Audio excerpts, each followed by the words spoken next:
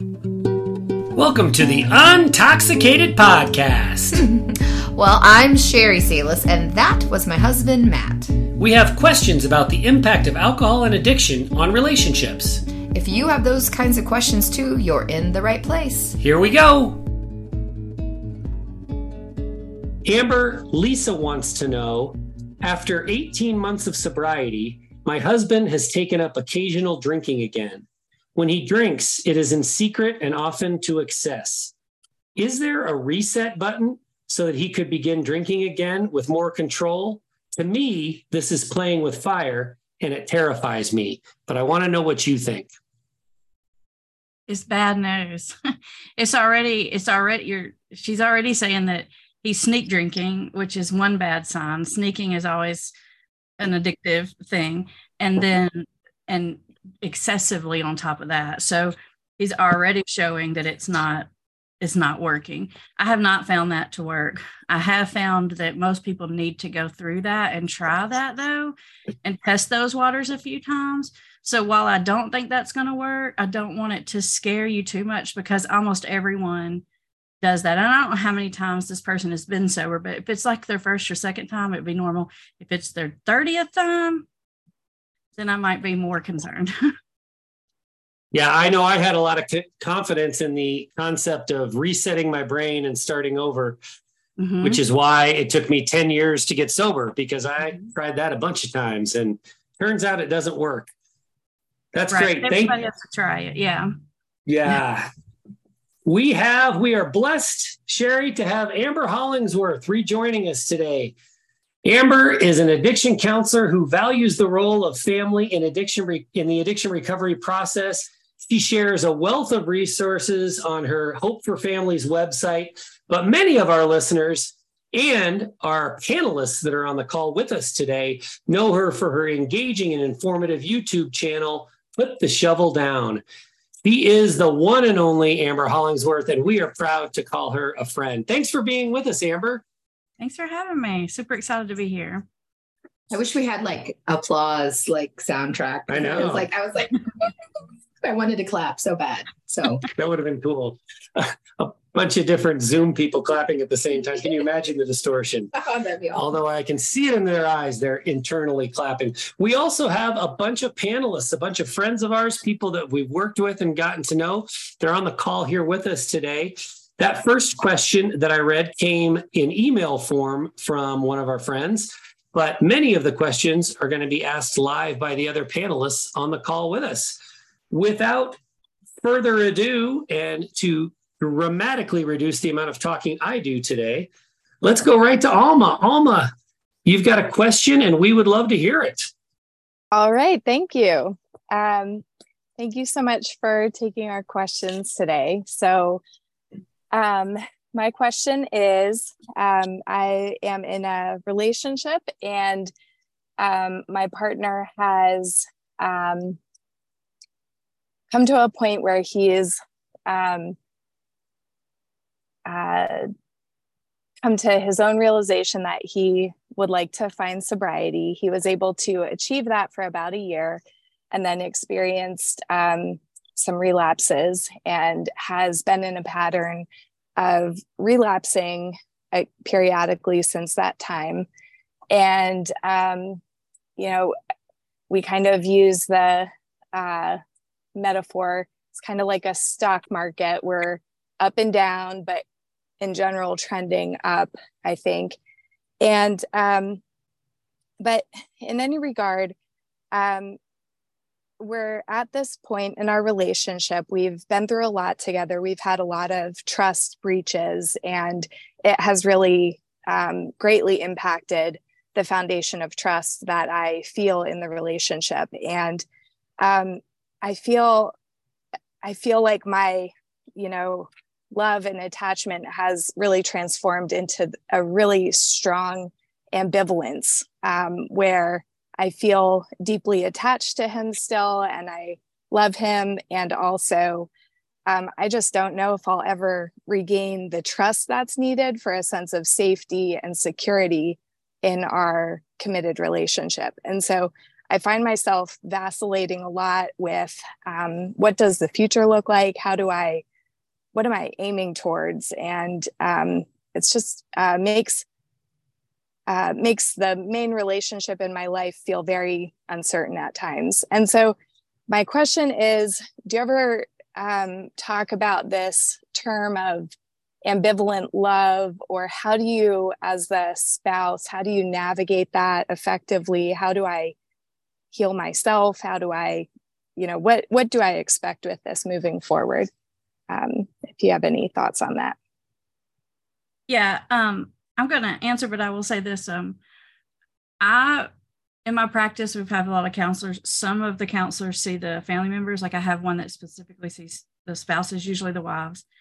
And then I have one that sees parents, and I usually see the addict. So my best knowledge is what is going on with him and what you need to do with him. But I'm going to do my best to cover your side too. But I have other counselors that are like super good at that, because we call it lawyering, and they look out for you. And I'm like defense attorney. I have to look out for the addicted person. That's what I do.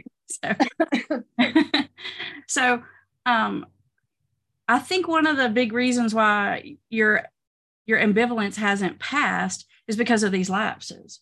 You can't let that guard fully down until you feel like it's safe to do that. And I can tell from listening to you talk and you're calm about it that you understand rationally that these lapses are going to happen, and you get it, and you're not overly reactive about it. But on the other side of that, how are you supposed to let yourself be completely vulnerable and guard all the way down with somebody who's like the stock market, right? So I think that there probably is a way to communicate that without being mean or nasty or, like punishing or anything. I don't know if he ever brings up, like, I don't know if he can tell that you're more distant or something like that. But if you ever had the opportunity, I think it's okay to talk directly about that without mean, accusatory, anything, because if he's having these lapses and they're not lasting long, it can be very problematic, because in his mind, it's almost like little vacations, and I'm getting it back under control really quick. And that's less incentive to keep them from happening. It sounds terrible, but it's better if a lapse happens, if it just goes until it hits a wall somewhere. So, because if he's lapsing in these 2 or 3 days and he gets it together, in a week and he gets it together, and 3 days and gets it together, in the mind of the alcoholic, it's going to be like, oh, I'm managing it. It's like a form of managing it or bargaining. And that's probably keeping him stuck in his recovery process and you stuck in your recovery process. That's my guess. That's a super helpful. Yeah, that's a super helpful distinction between what relapses can look like. I was a long relapse guy. I would more make the decision. I'm just going to drink again for whatever reason we don't need to go into. And then I would drink for 6 months, and then I would try sobriety again. And so I don't have a lot of experience with those quick short-term lapses. I'm really glad that you addressed how problematic that can be, because I've always been at kind of a loss for what exactly to say about that. And how it's giving them that false perception of that they're able to manage and control and contain the drinking. A recovery vacation. Yeah, that's a good point. Oh, God, that was great. All right, let's call it there, everyone. I got what I needed from this conversation. So thank you for, no, I'm kidding. I would like to go to Lauren, though. Lauren has a question about balancing encouragement and supportiveness and boundaries. I can't wait to hear this question. Okay, so unfortunately, my partner's here, so I'm hoping there's not too much background noise for the second. So my question, Amber, and I know you talk so much about the importance of family support and how we have to encourage our alcoholics and focus on the positives and give them the encouragement. So what tips do you have for me as a wife on balancing that encouragement and support in trying to get sober with boundaries, specifically during that problem recognition stage or very, very early sobriety? It's a really hard question, and that's kind of, I was saying before, in our office, we have the 2 counselors because sometimes there is a conflict of interest between, your needs and their needs. And it is really hard to balance your needs and their needs. The best thing I can tell you about the boundaries is, where does it come into your lane? Where can you back up and take care of yourself and focus on you? And I know that's like all that general stuff that everyone says, which I kind of annoys me, because it's not that helpful. But if you could tell me an example maybe of something that's happening or a boundary or something, maybe where there's an issue, I could probably give you a more specific answer instead of one of those vague, lame general ones.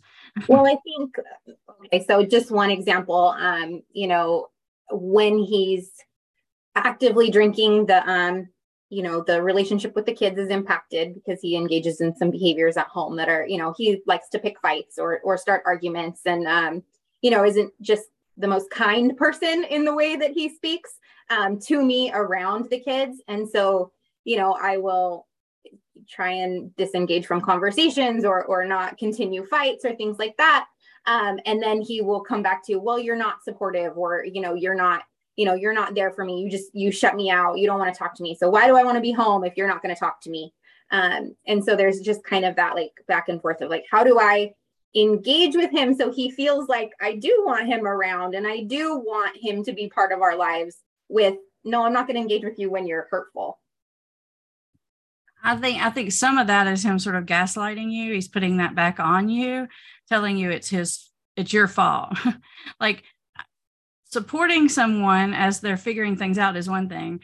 Supporting someone and dealing with their crap while they're drunk and they're being obnoxious or something like that, that's a whole nother thing. And he knows that. And he's just sort of like putting that back on you.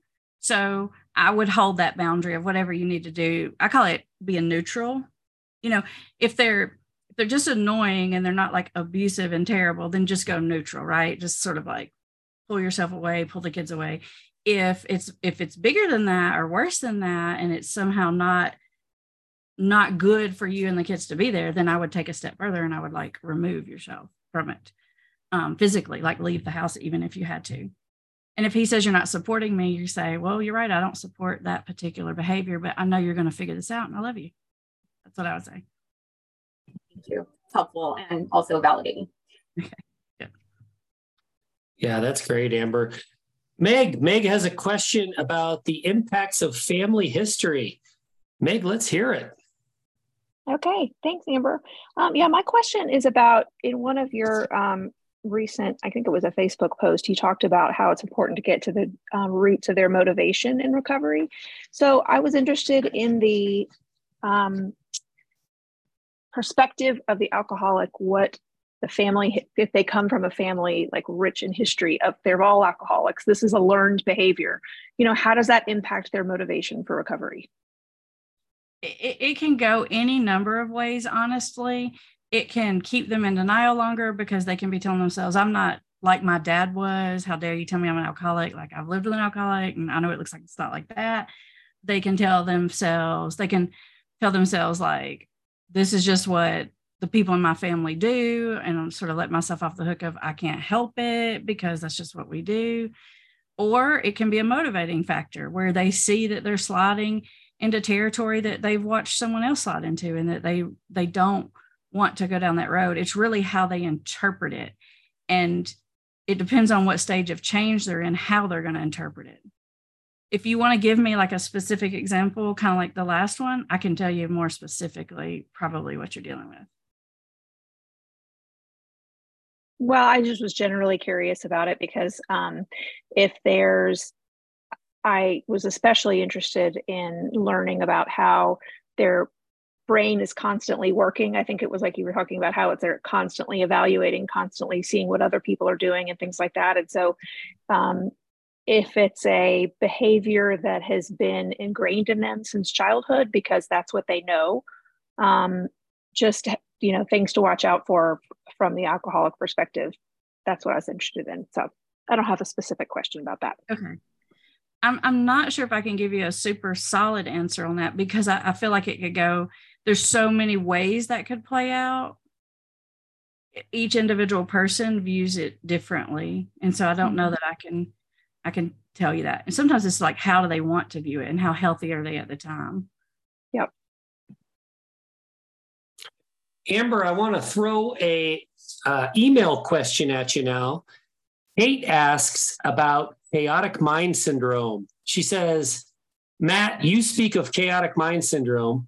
I know you're creatively describing your mind in active addiction, my husband has chaotic mind syndrome, and I'd love to get Amber's thoughts on this. And so just a little more color to that. I felt like my brain was always going a million miles an hour, and the alcohol was the only thing I could find that would calm that down and shut that down. And so I think what Kate is getting at, and I know what I'm curious about, I want to know how weird I was.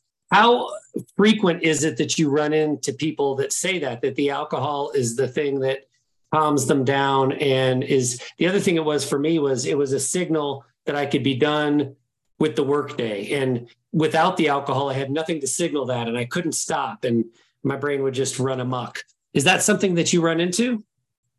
I would say almost every time, way more often than not. And I tend to see a lot of like businessmen, A-type personalities, otherwise pretty successful people that drink too much. And it is sort of hardwired into their personality to be go, go, go, go, go. Some of that I think is personality type, and some of that is ADD. The correlation between ADD and addiction, it's just really like two sides of the same coin. It's one central issue, which is like a dopamine issue. It's just two ways it's playing out. And so there is some truth into that. That's oftentimes how they start the pattern, is like, they're not very good, like at the end of the day, to just be able to like sit down and be calm and relax and play with the kids and be present. They're just not good at it. Like I'm like that. I'm not good at it, I can tell you. But they feel like they should be. And so they start using alcohol or marijuana or something like that to be able to bring it down. And it works pretty good for a while. But the problem is that the rebound from the alcohol makes that very symptom worse. And so the longer the drinking goes on, the worse and worse and worse it gets. And then it's not just like I have energy and I can't settle down. It's like I have anxiety and I'm irritable. It's a different kind of uncomfortable energy that happens after the alcohol rebound, which then makes them feel like they need it even more. And that's how they get trapped in the cycle. Well, I certainly felt trapped in a cycle, so I can relate to that. Thank you very much, Amber. That's great. I'm glad to know that I was not alone. I had a feeling. Yeah. But I'm glad to know that I was not alone in that. Well, I often would wonder, like, if you had ADD or ADHD, because you had no ability to, like, kind of settle down, shut it off. You always had to be working on something, even after work. Yeah. You always had, like, extracurricular jobs or just volunteering. There always had to be something more going on. Well, now it's volunteering soccer. Now it's just it's a hobby of mine to tell, like, especially at night when you're trying to wind down, I like to tell you all the things that are going on to make you thankful that you're not inside my head. I often say that. I'm glad I'm not inside your brain. I'll go back to doing what I'm doing peacefully. One of the things that I try to teach people is that that's who you are and you're made to be that way, and it's a gift. And when you start realizing that and you just understand that's your operating system and harness it and just roll with it instead of fight against it, then you're going to reach your like maximum superpower level. That's the way I like to say it. I'm like, no, you're supposed to be obsessive. You're supposed to do something great. Like, let it roll, because trying to make it stop is what's causing the problem. Just do it. Well, and I think if you do that with kids, I mean, if that's their personality, you do it with kids and you really say, embrace it. Just, we have to work on a little bit of boundaries, a little bit, then yeah, I love that. You're going to have you have a superpower. Here you go. You just need to learn to harness it a little bit. Right. Yeah. I don't think you're supposed to be different. You're just, because the only way you're going to make it different is to pour a bunch of chemical on top. And that's what got us here. So it doesn't work anyway. So. Yeah. Couldn't agree more. Katie has a great question about when separation happens, separation leading to divorce, that kind of thing. Katie, I'd love to hear what you have to ask Amber. Yeah. Hi, Amber. How are you?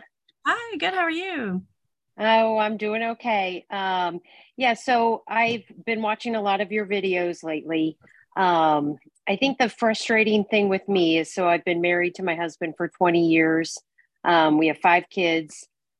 He grew up in Ireland, came here when he was like 23. So that culture of drinking is definitely ingrained in him. And then paired with probably in like 2019, due to health problems and then some work issues, he kind of, I really feel like he's been depressed since 2020, like heavily. So I'm at the stage where I've, started the process of separating from him legally, just so he's not, I'm trying to get him out of the house and so that he can't come back. And, my problem is I don't know how to support him because I still want him to get better regardless of if we have a future. I still want him to be a good dad for the kids. But I feel like anytime I try to reach out to him to try to help him, he kind of uses that and manipulates that because he just wants this to stop. He just keeps saying, we got to fix this. He doesn't believe this is happening. So I don't know how to support him because I know that I'm, his best friend and, he doesn't have family in where we're at. And,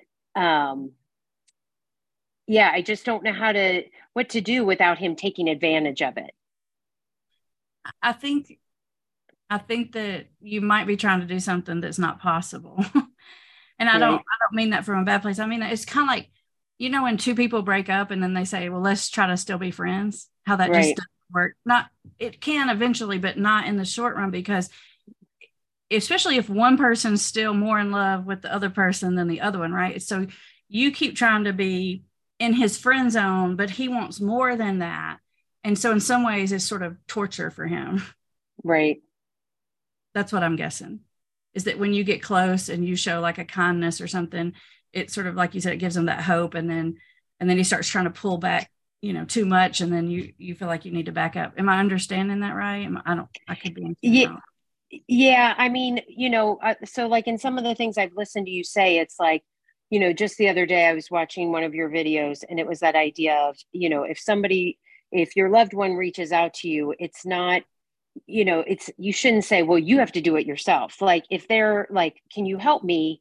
And they're very specific. You're like, yes, I can help you find a number or I can drive. And I've always said that to him. Like, if you want to get help, I will drive you to, a rehab center. I will drive you to, a doctor's. Like, I will do that. I just won't sit and do nothing. Okay. For instance, I gave him $20 because he's not working. He hasn't been working for years. And I gave him $20 to get food. And we had gone to lunch and I gassed up his truck. And my son was graduating from 8th grade and he came back to the house because I had to go back to work. So he came back to the house to take a shower. And I think he stopped and used that $20 to get beer. And by the time I came home from work and was getting all the kids ready to go to this graduation, I can tell he's been drinking and I wouldn't let him in the car to take him with us. So that's how he takes advantage. So I'm like, okay, I'll help you. But then, he can't control it. And like I said, he's super depressed and he won't admit it. I'm just going to say he's super depressed because he's at stage 4 alcoholism. He was probably at stage 3 up until 2019. And then what happened, and a lot of people in 2020, they went from stage 3 to stage 4 because of COVID. And so the massive depression and anxiety comes on as a result of that end stage alcoholism. It's a symptom of that. But what the person will feel like is like, I'm just so depressed, that's why I'm drinking. But the reality is I'm just so depressed because I'm drinking. Right. Is part of how you diagnose that, Amber, if I think that example is pretty clear cut, right? The money was intended for one purpose and you can't fulfill that. You immediately turn that into alcohol. Is that a big sign for you that we're at the end of the line here? The big sign for me was the shift that she talked about in the 2019, and he's not working and he's not functioning. So he went from functioning to non-functioning and he can't control it. So to me, the signs were before the $20 thing. It was when he no longer could go to work. He no longer could function. Now we are in stage 4. Thank you. Very helpful to clarify how that your thought process works there. Oh, scary stuff. Thanks for the question, Katie. Really appreciate it. Leah, you've got a great one about the differentiation between sobriety and recovery. Yes. Hi. So my question was, what advice do you have for someone whose husband is sober but not in any kind of recovery? And I mean, I can give you background information on it. My husband was very badly in the cycle of relapse, stay sober for a week or a few days, relapse again. He was in the cycle for a couple of years, and then he was in a very bad car accident. And so that was a couple months ago, and he's been sober, in quotations, ever since. He hasn't drank anything, but he hasn't gone to, recovery, which he has done in the past, and he has been able to be in recovery for a significant amount of time in the past. So my question is, what advice do you have for me as the person who's supposed to be supportive and, say, I'm proud of you for not drinking, but there's still that thing in the back of my mind, like, but what else are you going to do? Well, I have a question for you. Yeah. He had a major car accident. Is he on pain pills now because of that? No, he's on just like a nerve blocker. He's on gabapentin. It's just a nerve blocker. And it also helps with his anxiety. But he's not, he won't take the pain pills because he knows himself, Double thumbs up. Yeah. Because you don't want to go down that road, I promise. No. I found that gabapentin has actually been pretty helpful just in the treatment of alcoholism. It helps to block those same anxiety type feelings that make people want to drink, only it does it in a fairly non-addictive way. You can abuse gabapentin, but I've only seen a couple people do it. It's not that great to abuse, but it will help decrease the cravings and stuff. So that could be kind of like a mixed blessing, or like a silver lining, I guess maybe is the right term. That could be helping him. I think it's really hard for the addicted person to hear and feel that feeling of like, are you going to go to your meetings? Did you call Amber? Like, did you take your medicine? It just feels crappy, to hear that. And the truth of it is someone doesn't have to go to meetings forever and counseling forever. If he's had recovery on and off and he probably knows what he needs to do. But what he does need to do, which might be kind of hard if he's not feeling well, is build a life that he likes. You have to be growing in some kind of way, but maybe that's some other kind of way. He's pursued some other kind of interest. He's excited about something else. He needs to be growing, but it doesn't always have to be talk about your alcoholism, because there's a certain amount of that that's helpful. And then for some people, it's just annoying and aggravating. Yeah, that's helpful. I mean, he's definitely been in recovery before. And I always tell him, you need to find a community.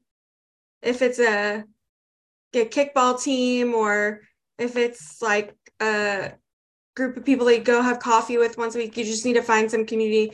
Because what he tends to do is he stops drinking and then he gets obsessed with work. So now work is his life. Work is his life. And that's, kind of, he says he likes it, but I'm like, but don't you want like a social life and friends? And not everybody wants that as much. Right. You sort of like that workaholic type. I'm like that. I'm the same type. Even though I'm a counselor, like if I have a problem talking about my feelings to other people, isn't that helpful? Figuring out how to solve my problems and researching everything about it, and like getting a coach or somebody that's going to tell me what to do, that's helpful. So if he's sort of a workaholic and he likes that, then he might be one of these people that can like really get into just like self-improvement, self-actualization, making 20 times more money. I would roll that way, because that's going to feel good to him, and that's going to work with that personality type. And it's going to keep him on the straight and narrow. So better than like a volleyball team or a softball team or something like that. If he joined like a group of, I don't know what he does for work, but salespeople or entrepreneurs or whatever it is that were trying to further themselves. And a lot of those communities have good, it's almost like men's groups in churches, but it doesn't have to be religious. Like we're trying to be better men too, or better business people or whatever it is. Like a lot of times it has some values and stuff attached to it. If he could find one of those programs, that would probably fit his personality better. The concern that pops into my head when I love the suggestion. I mean, being active in something that is of interest to you makes a ton of sense. But a lot of times those kind of social business mixed groups are held at the bar after, at 6:00. And do you see people run into that, Amber? You say, hey, go get active outside of your recovery work. And then the only options are beer fests. The thing I'm probably more thinking of in the business world, they have like things like masterminds. They even have virtual. I'm a part of several different ones, like trying to learn how to do YouTube and this and that, where there's a central focus of what we're trying to do here and encouragement and problem solving. And in those groups, people naturally even bring in their personal stuff and talk through that. Like, for example, a few years back when I was just starting my business and then realized I didn't know what I was doing, it's sort of an eye-opener. I joined this group called Vistage, it's called like a leadership group, but it's really, once I got in there, I realized it was group therapy for business people. And so, they're teaching all this business stuff and stuff like that, but I promise you, like, way more of it was talk about, like, my wife is mad at me, how do I get her to talk to me? More of it was like therapy than anything else. Something like that, a good, healthy group. I'm not talking about meet my sales buddies at the bar or entertain customers. I'm talking about something else. Yeah. Something with a real purpose and a semblance of an agenda and maybe a bit of topic. A book club. Yeah. How those. The mommy wine club thing. Book club. Yeah. How that rolls. I'm glad you asked the question, Matt, because that helped me. I didn't think about that, but that was a good differentiator question. Yeah, absolutely. Well, since we're kind of talking about, recovery and therapy, here was a question that someone had asked. It's a two-part question, but why are some alcoholics so resistant to therapy? And are there some communication techniques to help them see the benefits of therapy?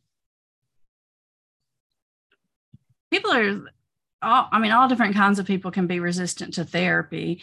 Not necessarily just people with addictions. There's a lot of different reasons. Sometimes they're resistant to it because they just don't want to change and they don't feel like paying somebody money to tell them they need to change. In their head, that's like, I know I need to change. I don't need to pay Amber to tell me that. Understandable. Sometimes they're afraid if they go, they're going to be pushed harder than they want to push or forced into doing things they don't want to be doing. And then sometimes they're just, especially if they've never done it before, they don't come from a family where that was done. It's just like weird or awkward or like, I'm not crazy. Like, why do I need, there's all different kinds of reasons, I guess, why people are resistant to it. So I would find out what the reason is for the resistance and then address that specific reason. Can you like throw out like a couple of like questions you could ask the person to kind of get them to open up? Just figure out why they're resistant. Like, do you have like since you talk to the addict side, I'm sure you have ways to draw people out and open up. Do you have any kind of standard line that maybe a partner could use for their partner? One thing I say to my new clients, because most of the people that come see me get drug in by their like parent or their spouse, they get sort of leveraged in. Fine, I'll go talk to Amber one time. Just shut up. Basically that's what I know has happened before they get there. And so one of the things that I say to them is I say, it's kind of weird to come talk to some strange person about your personal business, right? And then they'll laugh and they'll be like, I know. And I say, don't worry about it. It's my job to be on your side. What do you need me to do for you? I'll take it for you. And then I sort of win them over. So you want to sort of meet them where they're at and just be like, it is kind of weird, right? And it's kind of expensive. Like whatever their resistance are, just acknowledge them because they're probably a little bit of validity there. And so once you can acknowledge what they're already thinking, it helps them to get past thinking it because you're acknowledging it. It is kind of weird to talk to a stranger, right? Awkward. It is kind of expensive, right? Whatever their resistance is, just validate it. Great. Well, you have incredible authenticity and charisma, which I think helps you break through. I'm sure you've been told that before, but you are so easy to engage with. I know one of the reasons I was anti-therapy until I am now completely 180 degrees the other direction and believe we should all be in therapy starting at a young age. One of the reasons I just conflated therapy and psych meds. Like I didn't know you could do one without the other. That's how ignorant I was. I thought everyone who goes to the therapist gets put on an antidepressant. The red pill or the blue pill. Yeah. Like there was no talk therapy. Well, yeah. And you also had like a situation with a couple family members, and that's probably why you associate that with medication, because that's what happened with them. Yeah. Yeah. Yeah. And I'm just like, how do they show it on TV? You know, they're gonna make me lay there and talk about my dreams. Like, that's just weird. You know, if they're really resistant to therapy, you can also say, how about a coach? But does that seem better? And one of the things I tell my new clients that are worried about, I say, listen, dude, having your own therapist is like super trendy. It's like having a personal trainer. It's literally status. Like, everybody's cool, has their own counselor. Like they talk about it on the reality shows, and then they start laughing. They're like, yeah, that's kind of true. I'm like, yeah, it's like status. That's what I say. It is. That you got one and you can afford one. Yeah. It is. It is. It's like personal. It's a sign of prosperity. Yeah. It is. You have an in. Yeah. Well, while we're on the topic of therapy, Mindy's got a great question about your whole family approach. Mindy? Yeah, so, I clearly did not find treating the whole family was available. I did have a program for Smart Recovery that had a meeting on Tuesday nights for the families. I did my homework and was a good student, and then the relapse showed up and I lost my mind. So you relapsed too. Yeah. So happens. Yeah. My question is, as far as treating the whole family, that model, I love how you talk about the lawyering up, and we are in a good place now. We have a therapist that actually, she sees him, she'll see me separate, she'll see us together. So in a way, she's kind of doing what you're doing, except she's doing the whole entire thing. Feel sorry for her. So I just wonder if there are other institutions around the country taking on your approach, because this therapist has even seen each one of our kids with him to talk through it, and they're young adults, to talk through things that they were concerned about. I just think it's so important to treat the whole family. And when he got out of rehab, it was just kind of like, oh, here you go, back to life. Yeah. I had a workbook. I mean, I didn't know what to do. Here's your pamphlet. Good luck. Yeah, I love it. Yeah, for sure. So first I'll talk about how I came to the family approach, why I think it's so important. And then I think there's just another part of your question, which is, are there other places to find that and that kind of thing? I came to do the family approach when I was working in a psych hospital, and I was treating adolescents with substance abuse, teenagers. And I had like an IOP program, which is just like intensive outpatient. And so as a substance abuse counselor, what happens is you get caught in the middle. You've got this client who's your client coming to you complaining about their family being controlling, nagging, preaching, critical, all the stuff. And then you got their family member freaking blowing up your phone, trying to tell on the client, be like, well, did he tell you he did this last week? You're like, no, and you feel trapped in the middle. And you, as the counselor in the background, I would kind of know, like, okay, like she's doing this and he's thinking this. And if I could get her to stop doing that, we could get somewhere. But you also have this like conflict of interest, where you're trained as a counselor to put those boundaries up, that the client, that your person is your person, and not to try to mix it. And there's a lot of reasons for that, like ethically and legally and stuff like that. And so most people, counselors, treatment centers, they'll let you call and say what you're going to say, but they're not going to give you much feedback back. And I understand why they do that, because it's hard to be trapped in the middle like that and you just feel pulled in the middle of the whole situation just as a person. But the problem is like, I need the family's help. I can't do it by myself. So there's just several reasons why, because a lot of times, like, family not knowing what I'm doing, like if I'm letting someone go through the bargaining stages and someone's telling me, well, I'm just going to drink on the weekends. And then I say, well, let's try that. Well, then they go home and they tell their spouse, Amber said I could just drink on the weekends. And then you think I'm a crazy idiot falling for every stupid thing he's saying, not understanding, like, this is part of my master plan, right? So part of having the family involved is so that the family understands, all right, we got this. This is part of the plan. We know where we're going and why this is happening and what we're going to do next.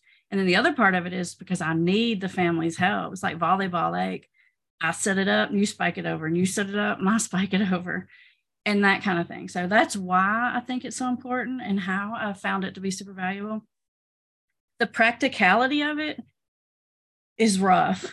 Like the expense of it, the difficulty of it. Like when I set up my practice that way, you've got at least 2 people coming like each week for a while. That's a lot of money and a lot of time. And then you throw in a kid or something in there somewhere, and now you've got a lot of money and time piled on top of that. So like logistically and financially, that can be very difficult to pull off. And then personally, as counselors, people get really worried about liability. And so they draw these hard lines to keep their butt covered, basically. And I've just been willing to get in the gray zone, but it's risky. I get scared out in that gray zone, you know. The work I do is risky, but it works. So I keep doing it. And that's part of why I did the YouTube channel, is to help more families faster in a way that was, because so many families can't access that much. You know, a lot of families, they can't have 4 people in the family going to see the counselor every week. Like, even if the insurance is paying, that's a lot. You know, yeah. Oof, I love all the ways you covered that, between practicality and ethics and morals and liability. That is a lot to think about, because I had the same question. Why didn't everybody do it the way Amber does? Boy, it seems like it'd be super effective, but that does make some sense. Well, and I think it's just a testament to you, Amber, and about how you are willing to go into that gray area, even though it makes you uncomfortable, and your passion, because you see that it's working and it's helping the whole family, not just 1 or 2 people in the family. So it just makes me so impressed by your willingness to go out there and go outside of the fringe to get everybody healthy. A lot of times what happens is the addicted person feels like you're just a spy if you see the whole family, and they're afraid to be honest. And so that's why when I see the addicted person, I say, look, I'm your lawyer, man. Don't worry, they got a good lawyer. You got a good lawyer. I'm on your side. So I help them understand that, yes, we are a team. And yes, the 2 counselors talk and we communicate. But I say, if you come here and tell me you did heroin today, that doesn't mean your wife's going to know you did it. Now Campbell might know, because Campbell and I might talk, but it's not going to cross over. So I let them know they still have their confidentiality, but we do have all the right pieces. Because if you don't, if I didn't have that family involved and I just saw the addict, I would be making them worse. I promise you I would make them worse, because I would believe them every single time and I would give them bad advice.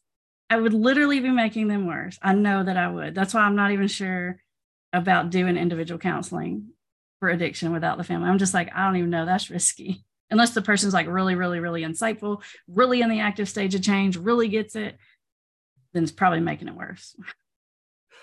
Wow, I just say that's so interesting you said that it would make it worse, because we had that experience in the very beginning, where a therapist absolutely 100% made it worse.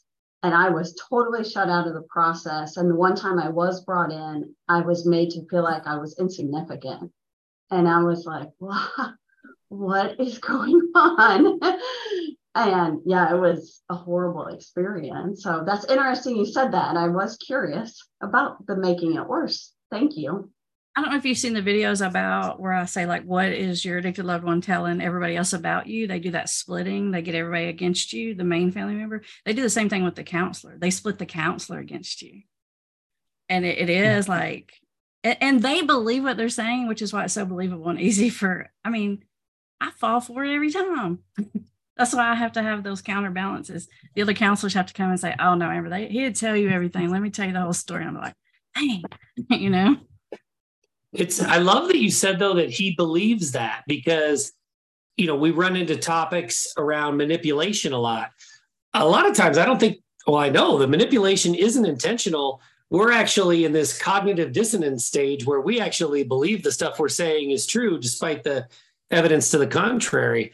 And I think that's a great dovetail into this next email question from Lisa, who talks about, and I want to get this from your perspective, from the perspective of the person that works with the people that are suffering from addiction.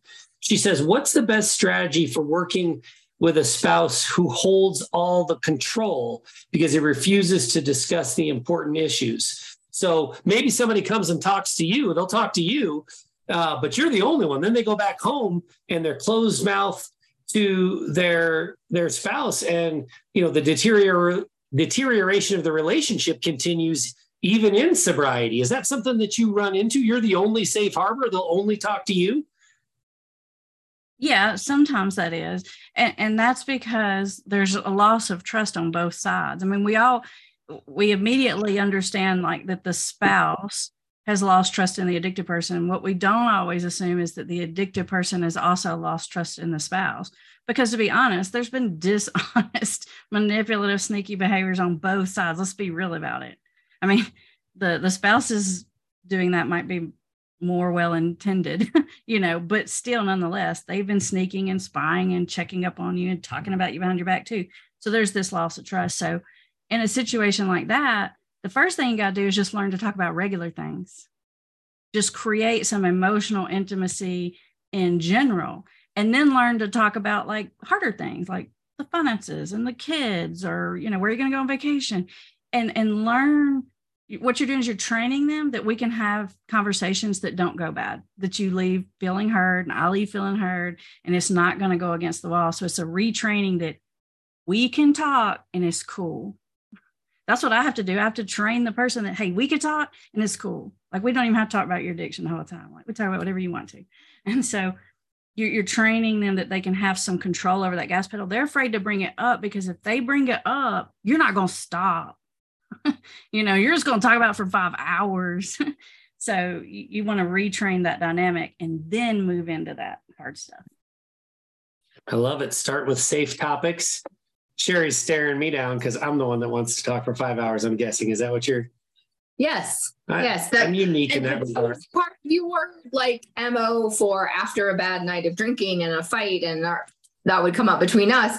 And then we would sit on our front porch and have our talks. And then you would reel off all this stuff. And I was like, we aren't even really getting to the heart of the issue. So yeah, I think that's really interesting that, the alcoholic might be worried you're going to talk about for 5 hours, but also it could be the stuff that's worried you're talking about.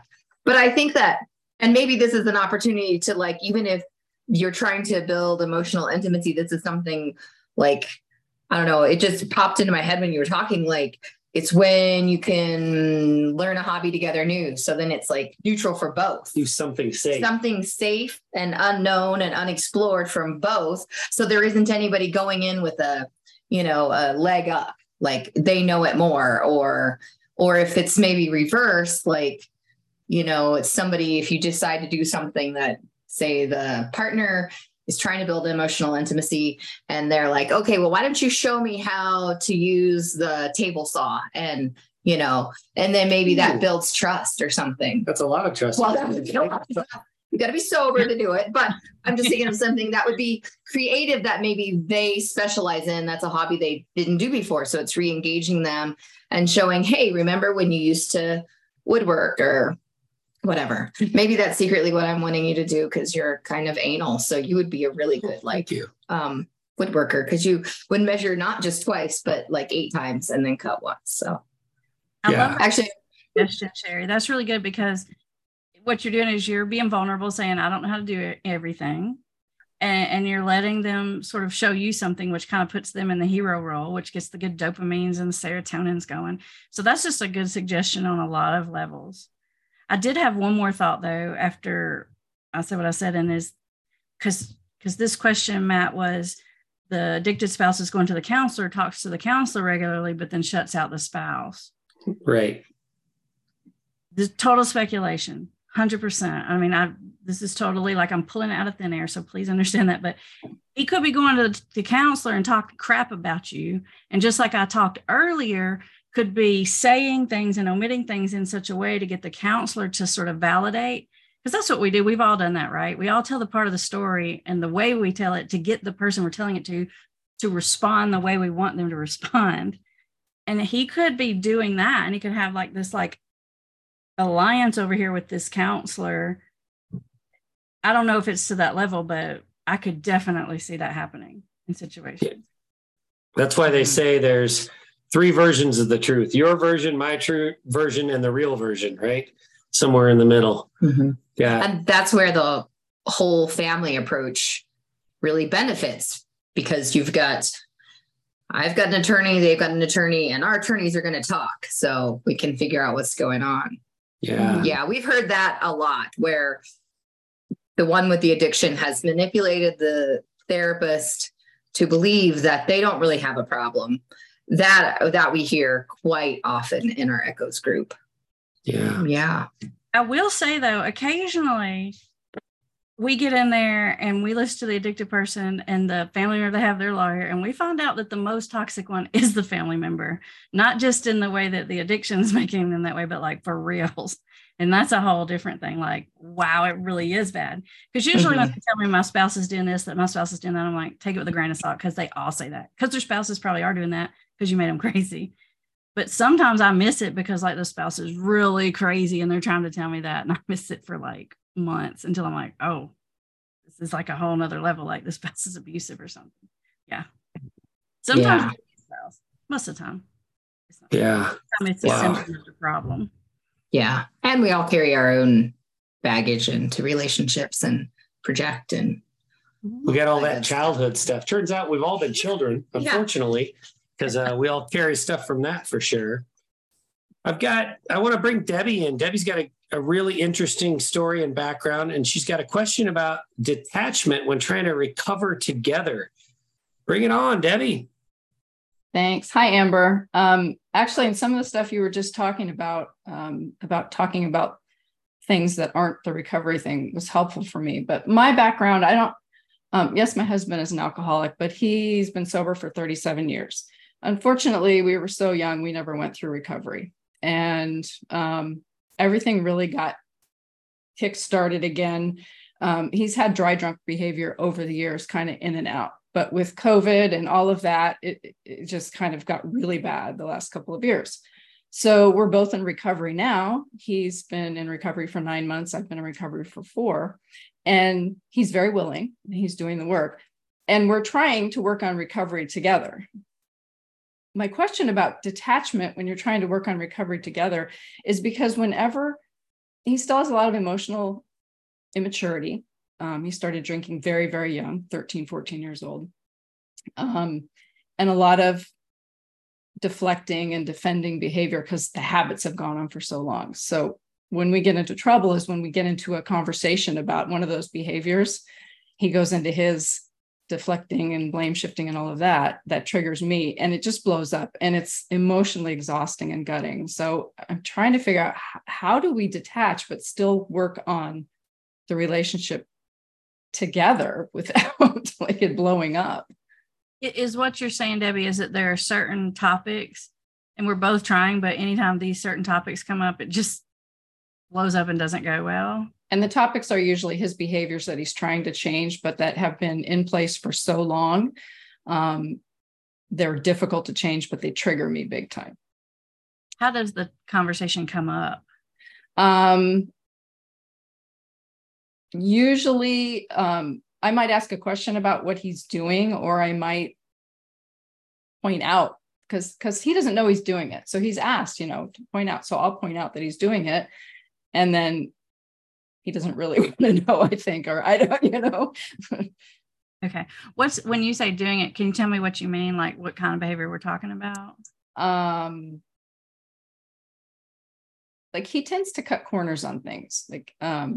So he's the first to tell you he doesn't have a lot of integrity. So he'll cut corners on stuff and not do it the way it's supposed to be doing. And then if I kind of like, kind of not doing it that way, then there's all these excuses and reasons why he's doing it that way instead of just owning that he's doing it that way. Gotcha. that's probably just a personality characteristic more than an addictive characteristic is what I would say. I'm kind of like that myself. I'm like the person that buys something and then tries to put it together for 5 hours and then finally gets mad and picks up the instructions, just like dumb stuff like that. So what I would say is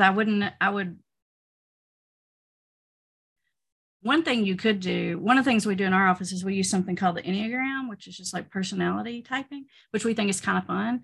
And looking at it from a personality perspective, here's how I see the world, here's how you see the world, versus this is an addictive behavior or this is an immaturity, right? Because actually, it's good to know when to cut some corners.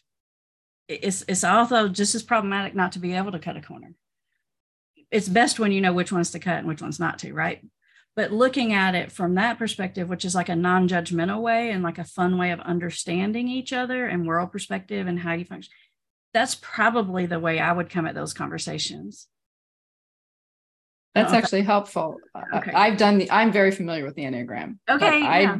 I've done it. I don't think he has. So that might be really interesting. It might be kind of fun. I think it's kind of fun. Do you know what type you are? Do you know what Enneagram type you are? It's been a few years. I don't remember. I'd have to look. Probably but we are very different. Our personalities are very different. I don't cut corners. Right. And so he might get irritated with you being like, oh my gosh. You're like I have some clients who they never cut a corner. And I say, it's my whole job to get you to half-ass something. And then it's like our fun thing that we talk about. And they'll say, guess what I didn't do perfectly this week. And they'll just tell me and we think it's fun. So it's just a fun way of talking about it that doesn't feel judgy. And it's a way of helping each other understand, here's where I'm coming from, here's where I'm coming from. And then how can we use our differences to be a team instead of being critical and mad at each other? Okay, so it's less about detaching and more doing that, because detaching doesn't feel right to me in this instance. Right. It's more about how do we find a way to talk about it that doesn't feel icky to everybody. Thank you. Mm-hmm. I love looking at those personality types. Like there's simple ones that I like. That was Gretchen Rubin, the upholder, the rebel, I forget. You're Obliger. Obliger rebellion. Obliger. I only rebelled later. Oh. Because of just doing so much for everybody in the world. But those are just kind of fun. But I did an Enneagram test with our church staff that I worked at and coworkers, and we had it analyzed. So it was like how you can approach someone who's a different personality than you to go about asking, like, say, our custodian. He kind of was gruff. And so it was hard to ask him for things. And he took it personally when it wasn't, and you're like, I'm just asking you to clean the toilet downstairs. Like, sorry, isn't it your job? But do I have to come begging for you to do it? But it was like, okay, if I asked him this way, and that helped a lot. So maybe we'll have to do an Echoes Enneagram. Ooh. Or if you know your type, then we can all put our types on our. At our office, we all know each other's types and we use that language. And even in my house, my husband knows it. And I'm a 7 and he's a 9. And then I'll be like, get your 9 under control. And I'll be like, my 7 is so out of control today, and we can even make fun of ourselves. And we can say it that way. It's a common language. And it just makes it more like a shared experience. Yeah, I think in our staff, we did it just by calling you what the name were, Like I was a loyalist. Oh. That was one of mine. I was a helper, a loyalist, and then a helper. So I kind of liked that. I'd be like, I'm very loyal to you, because I kind of brag that my astrological sign is Leo, and we have our prides, and so it was a lot of fun. We're getting some thumbs up for an Echoes Enneagram. I've heard people talk about that with each other, like, hey, I'm a 7 and what do you and get out of my way, and I'm a 9. And I go back and forth between being jealous of those people because I don't know what the hell they're talking about and thinking that they're huge dorks. So I don't know if Amber staff dorks and her husband. Once you get in the dorky club, you'll be one of us. You'll be you'll be like a proud Enneagram dork. Yeah. All right, I'm in.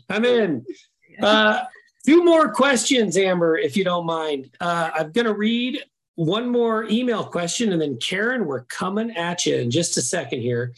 But Leanne emailed in. She wants to know about closure.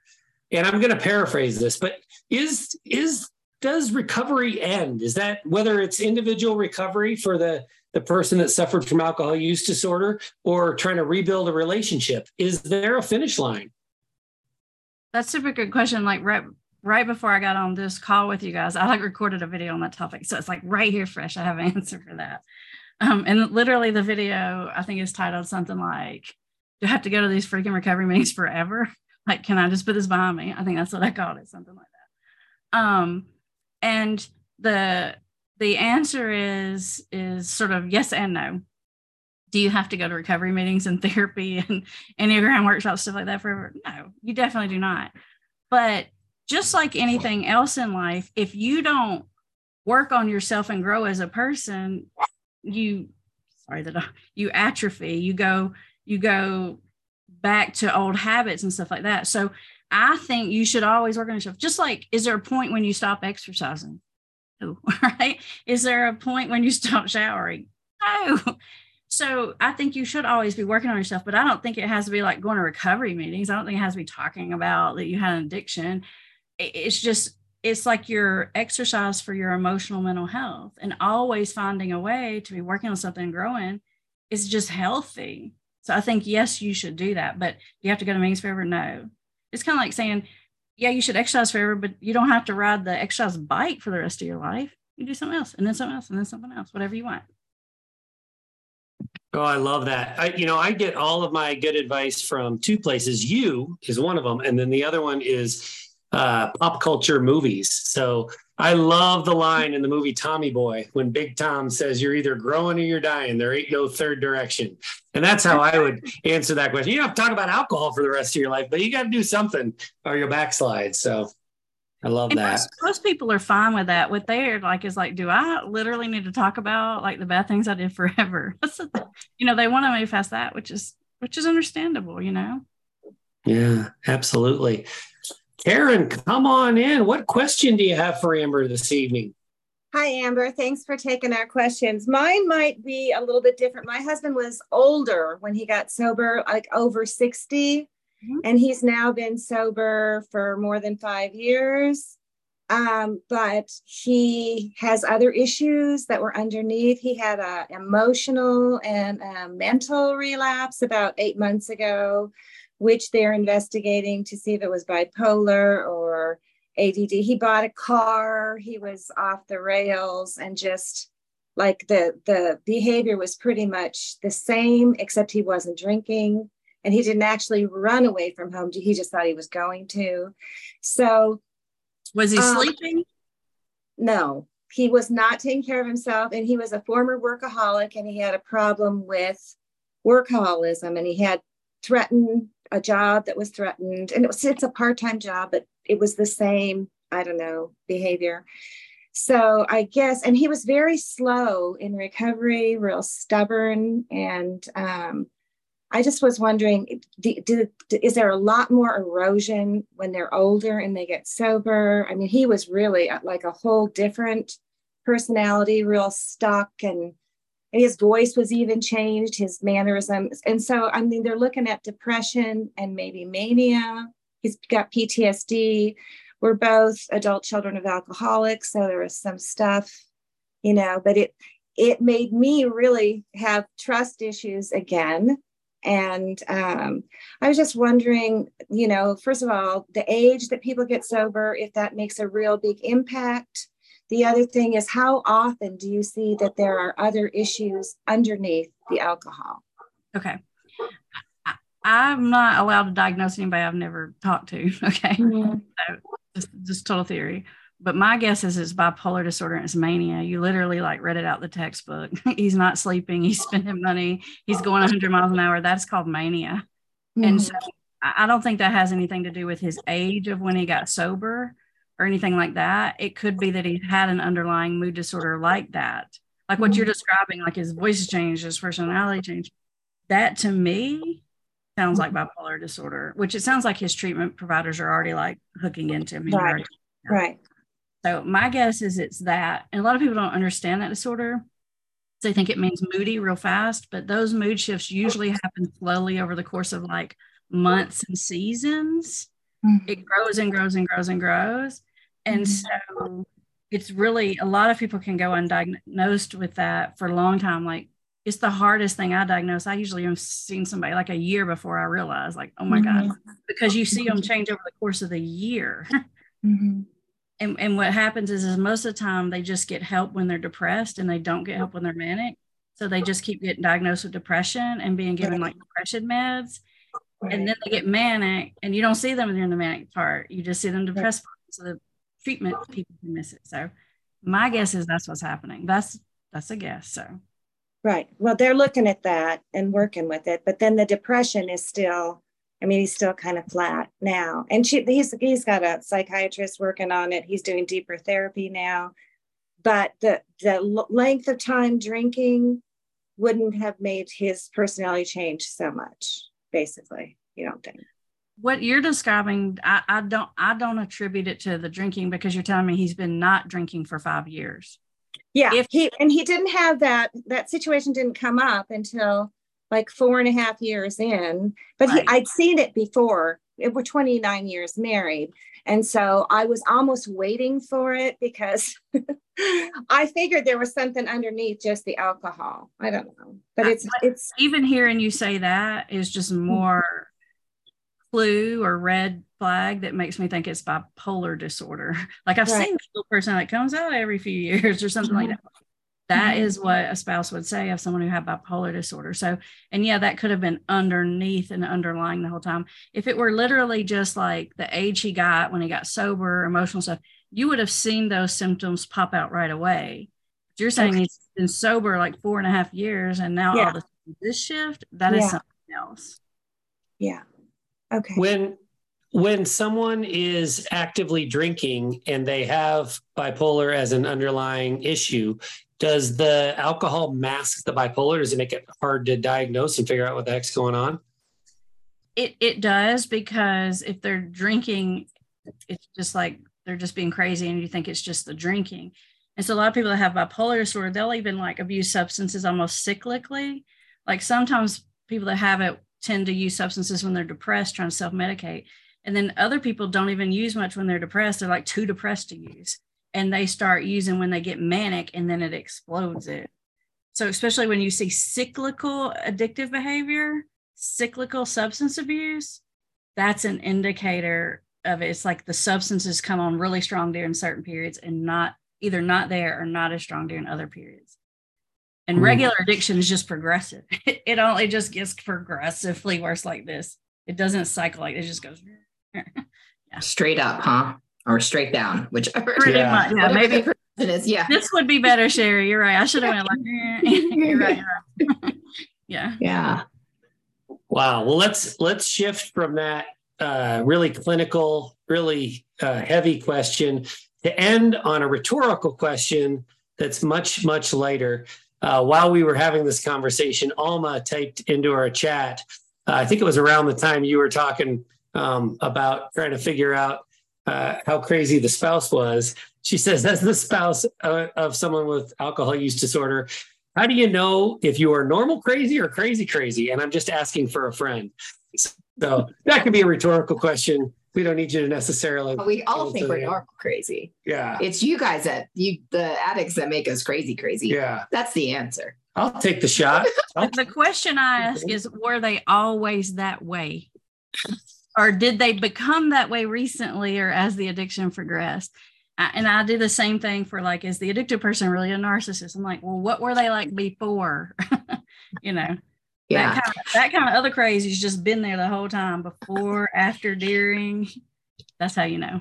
You know what I think I love the most about you, Amber? You are a professional who will use the word crazy. I like that. You're just kind of laid back and fun to talk to.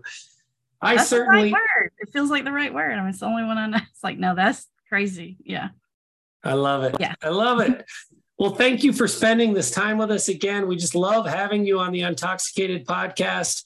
We will put links in the show notes to your resources on your Hope for Families website. And then, of course, how we became connected to you and how I think all of our panelists know you, links to your YouTube channel, the Put the Shovel Down YouTube channel.